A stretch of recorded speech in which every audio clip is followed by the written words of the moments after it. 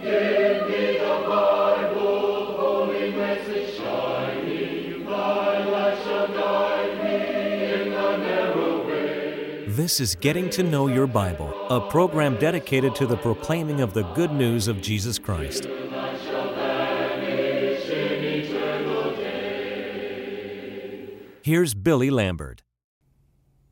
If you could make whatever change you would like to make in America, what would you do? Is there one single thing that you would try to accomplish if you could turn America around in a good way? Today we want to think about that as we discuss the subject, making America godly again. Please stay tuned. I'm Billy Lambert, and I want to thank you for tuning in to watch Getting to Know Your Bible today.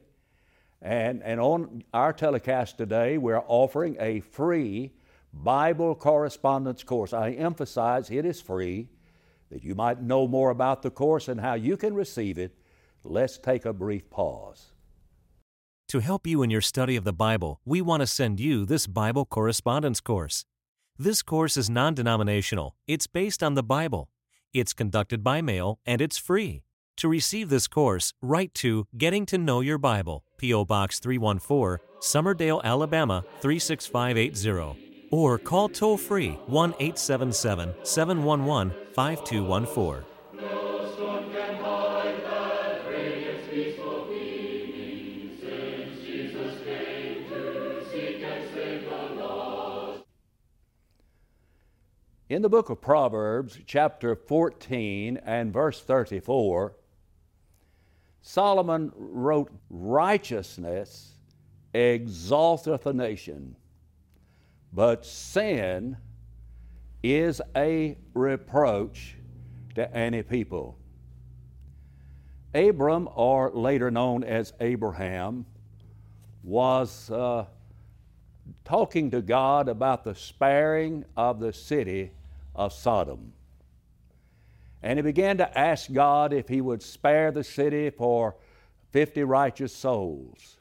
And then God said, well, that he would do that. Then he said, what about 45? If I can just find 45 righteous people in Sodom, would you? Yes, I would do that. What about 40?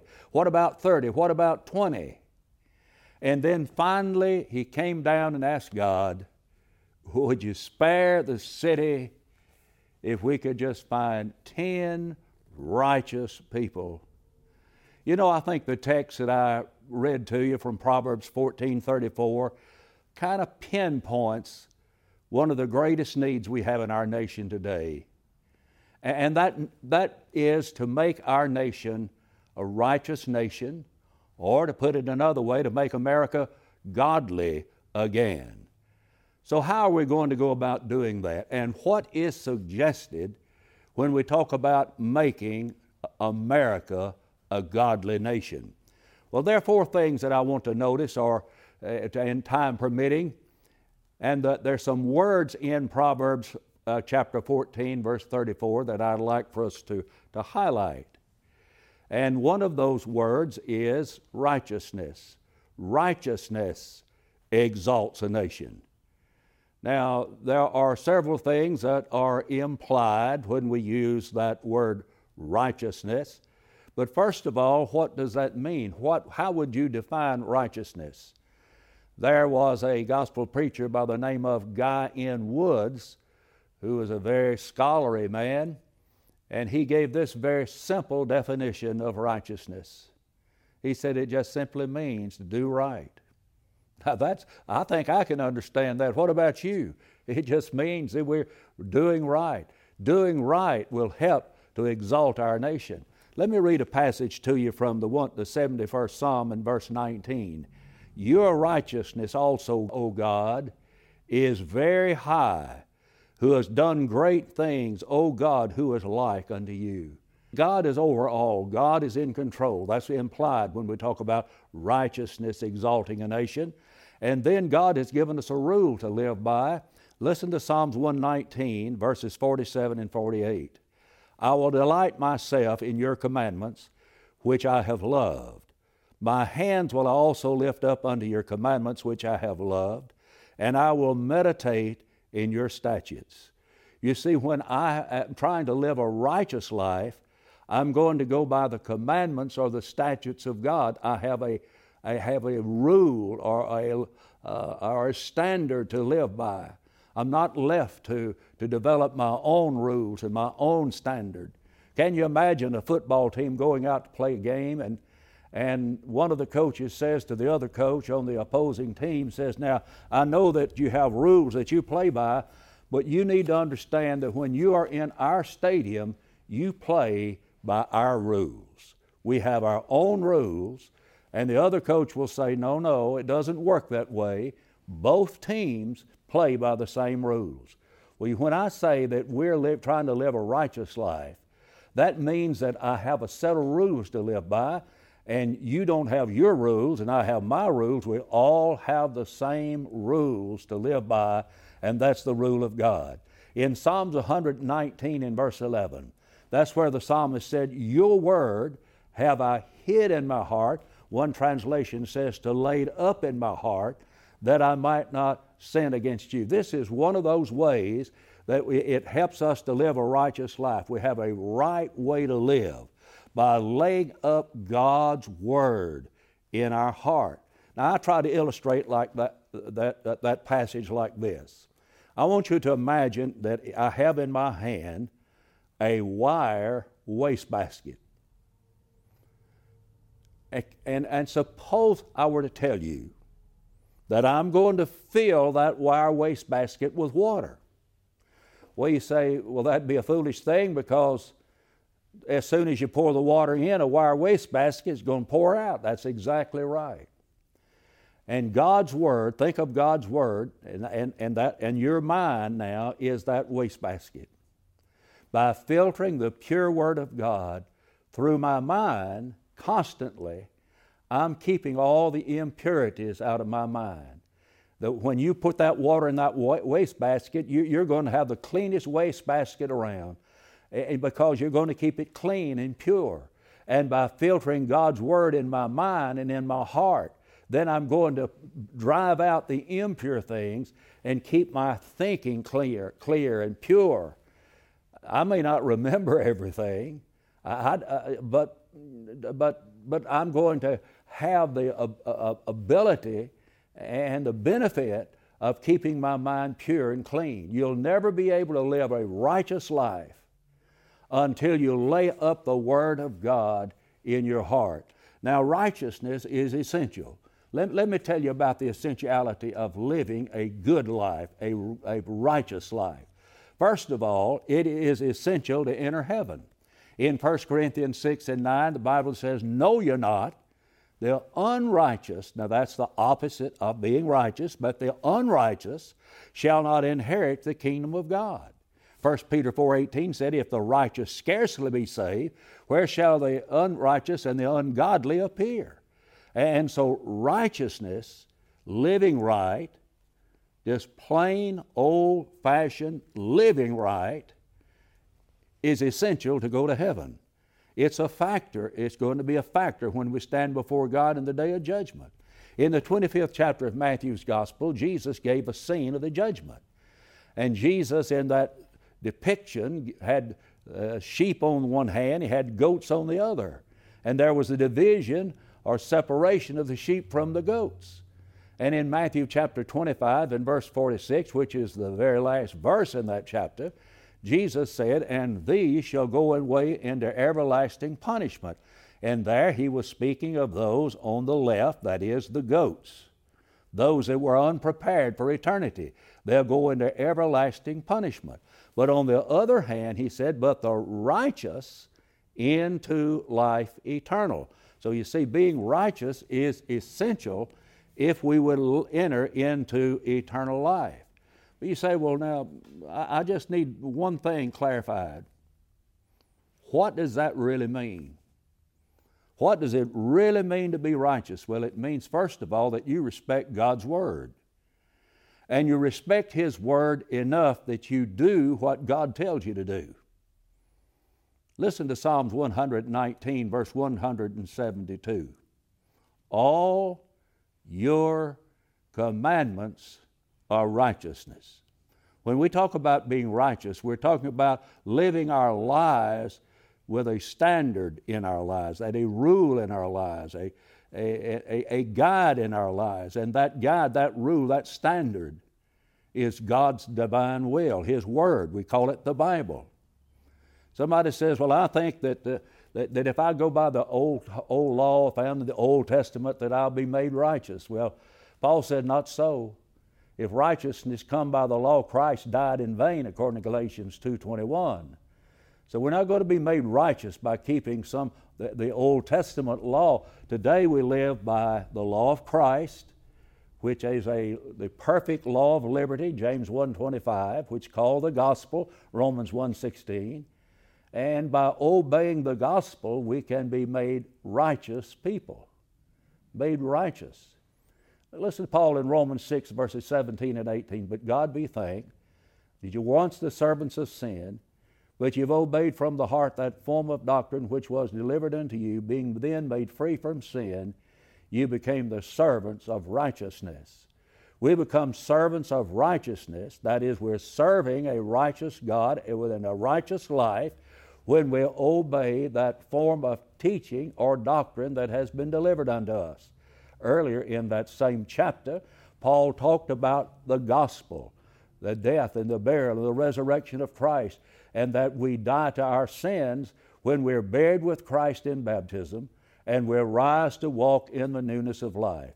We're buried into His death, and therefore when we are buried into the death of Christ, by faith in baptism, we come in contact with His blood that washes away our sins. That's exactly the reason Saul of Tarsus was told in Acts 22:16, why tarriest thou? In other words, what are you waiting on? Arise, be baptized, and wash away your sins, calling on the name of the Lord. So, you see, to be made righteous, we have to obey the law. It's revealed in the gospel. In Romans 1:16, we mentioned it earlier, I'm not ashamed of the gospel of Christ, for it is the power of God unto salvation to everyone that believeth, to the Jew first and also to the Greek, for therein, that is in the gospel, is revealed the righteousness of God. The gospel reveals to us how we can live that righteous life. And it is by obeying the gospel, which is the power of God to save our souls. Now, to be righteous, there's several things we have to do. Number one, we must love righteousness. We must love right living. Paul in Romans chapter 12 and verse 9 says, abhor that which is evil. Cleave unto that which is good. Then in Hebrews 1 and verse 9, the Bible says that He loved righteousness and hated iniquity. Speaking of our Lord, we've got to learn to love right living. Some people don't love it. They don't love the good life. They don't love righteousness. They don't love right living. But you see, to go home to heaven one day, to be righteous, I must love righteousness. Secondly, I must desire righteousness. In Matthew chapter 5 and 6, Jesus said, blessed are those who do hunger and thirst after righteousness, for they shall be filled. You see, you've got to have a desire for righteousness.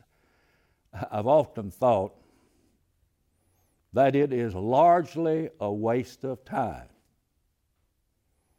to try to get a person to do something they really don't want to do. Now, maybe I'm wrong, but in my experience as a preacher for over 50 years now, my observation is that you're hard to get a person to do what they don't want to do. The truth is, most of us do whatever it is we want to do. And if we love right living, then we will hunger and thirst for right living. Blessed are those who do hunger and thirst after righteousness, for they shall be filled.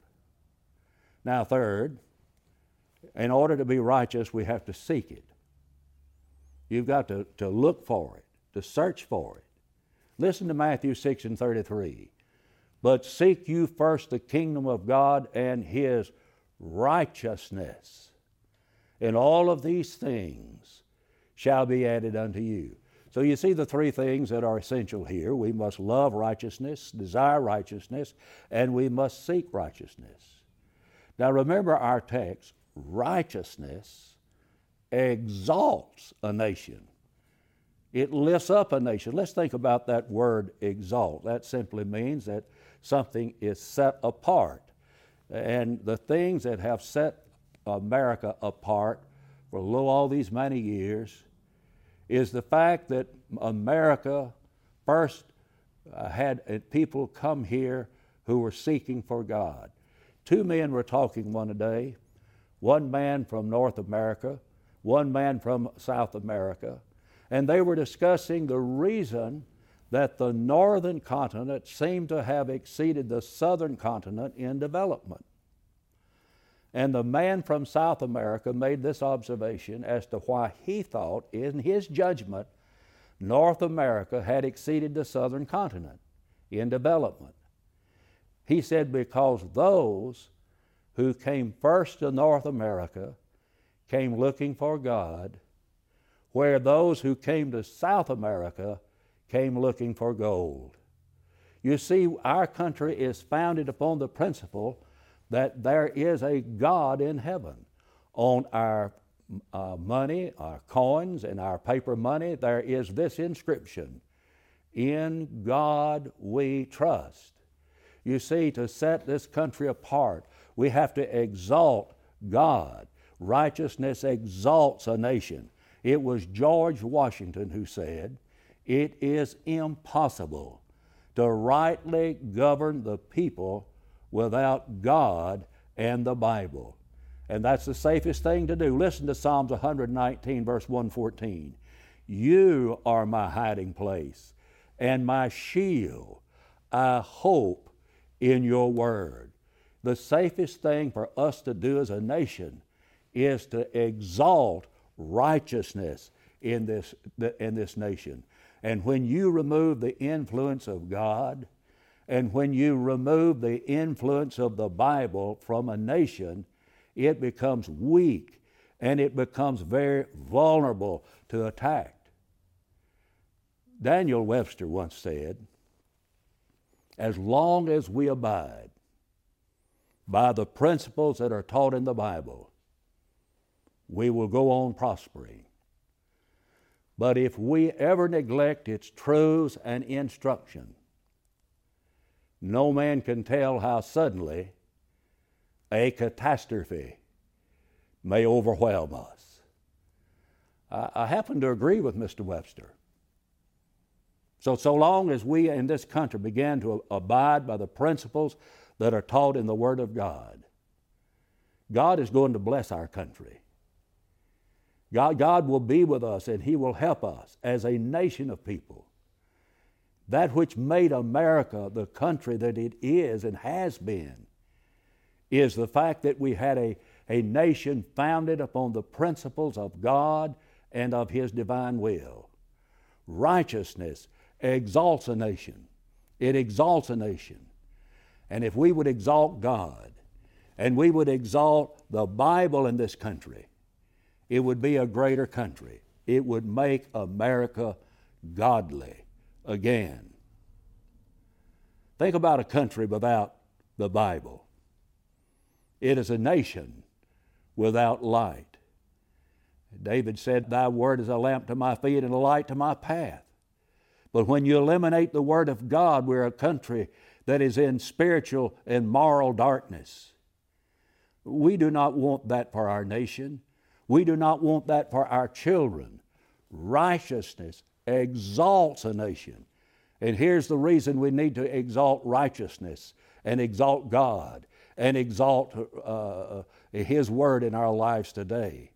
Is because sin is a reproach to any people. The word sin literally means to miss the mark, or undisciplined aim.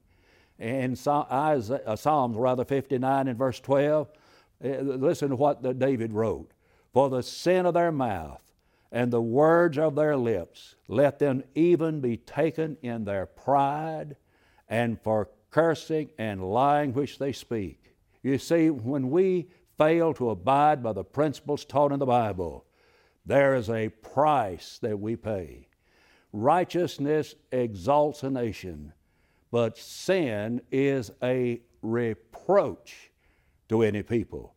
That simply means that sin is a disgrace to any people. Satan is at work in the world. Satan is at work in America. You think about the scourge of opioids in this country. It's now being talked about as being a national disaster. You think about the taking of human life in America. Every day on your television, you have reports of someone being shot, someone being killed. So many times it's some police officer somewhere that's been killed. That's the world we live in America. And then you think about the taking of the lives of little babies from their mother's womb. Oh, how it must break the heart of God to know that's happening in America today. It seems to me that there is an awakening among the American people. They're beginning to realize that life and the giving of life is God's prerogative, and that life comes into being when it is conceived within the womb of a mother. And there is not an individual on the face of this earth who has the right to terminate life when God creates that life. But we're living in that kind of a world in America. You think about the violence in the streets of America. There's so many problems. You think about the breakdown of the family. In so many homes today, there is no father figure. And that has a devastating effect upon a nation. Think about the effect that a failure to have a father figure in a family has upon the children in that home. They need a father and they need a mother. That's why Solomon said that it takes righteousness to exalt a nation, to make a nation a strong nation, to make it a nation that is a godly nation. I think the thing that bothers me more than anything else is that we don't seem to be embarrassed about it. It reminds me of a statement made by Jeremiah the prophet in Jeremiah chapter 6. When he said, were they ashamed when they committed abomination? He said, no, they were not ashamed. Neither could they blush. You see, people talk about the taking of a human life, and they seem to be proud of it, not embarrassed about the taking of human life. Well, there's something basically wrong with a person's heart when they reason like that. Righteousness exalts a nation. Sin is a disgrace to a nation. It is a reproach to a nation. Sometimes a man is in the military gets a dishonorable discharge because he has not conducted himself or herself in an honorable way. And unless we are honorable people and conduct ourselves in an honorable way in this country, we become a disgrace and a shame to this nation. May God help us all, number one, to exalt God. He is over all. And secondly, we exalt Jesus Christ as the divine Son of the living God. Peter said, thou art the Christ, the Son of the living God, Matthew 16:16. Third, may we exalt the Bible, which is a book inspired by the Holy Spirit. John chapter 16 and verse 13 teaches that. So help us to exalt those things, and by so doing, we're going to make America a great godly nation. I'm concerned about America being godly. We may not be great in a lot of ways, but we can be godly. We can be a godly nation. In Psalms 9:17, the Bible says, the wicked shall be turned into hell, and all of the nations that forget God. May God in heaven help us to never, ever leave Him out of the equation. That we never leave Him out of our lives. That is a mistake. Jeremiah 2:32 says, can a maid forget her ornaments, or bride her attire? Yet my people have forgotten me days without number. But let us remember God now. Remember thy Creator in the days of thy youth. Remember God when? Remember Him now. Righteousness, right living exalts a nation. Let us help make this country a godly country again. I want to thank you for watching today, and in the closing moments, may I urge you to call for the free Bible correspondence course.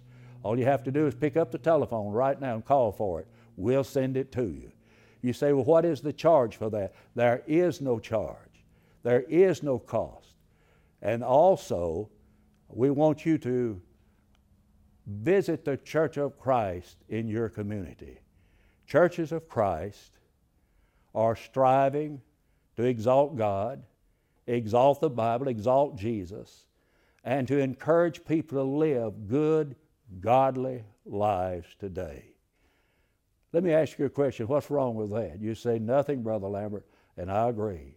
I want to thank you for watching today, and until we meet again, may the Lord bless you and keep you, is my prayer. We want to help you as much as possible in your search for a personal relationship with God. You can now easily access our free Bible correspondence course online at gettingtoknowyourbible.com. If there's any way we can help you grow closer to God, please email us at gettingtoknowyourbible@yahoo.com or call us anytime at 1-877-711-5214. Give me the Bible, holy message shining, thy light shall guide me in the narrow way. Precept and promise, law and love combining, till I shall vanish in eternal day.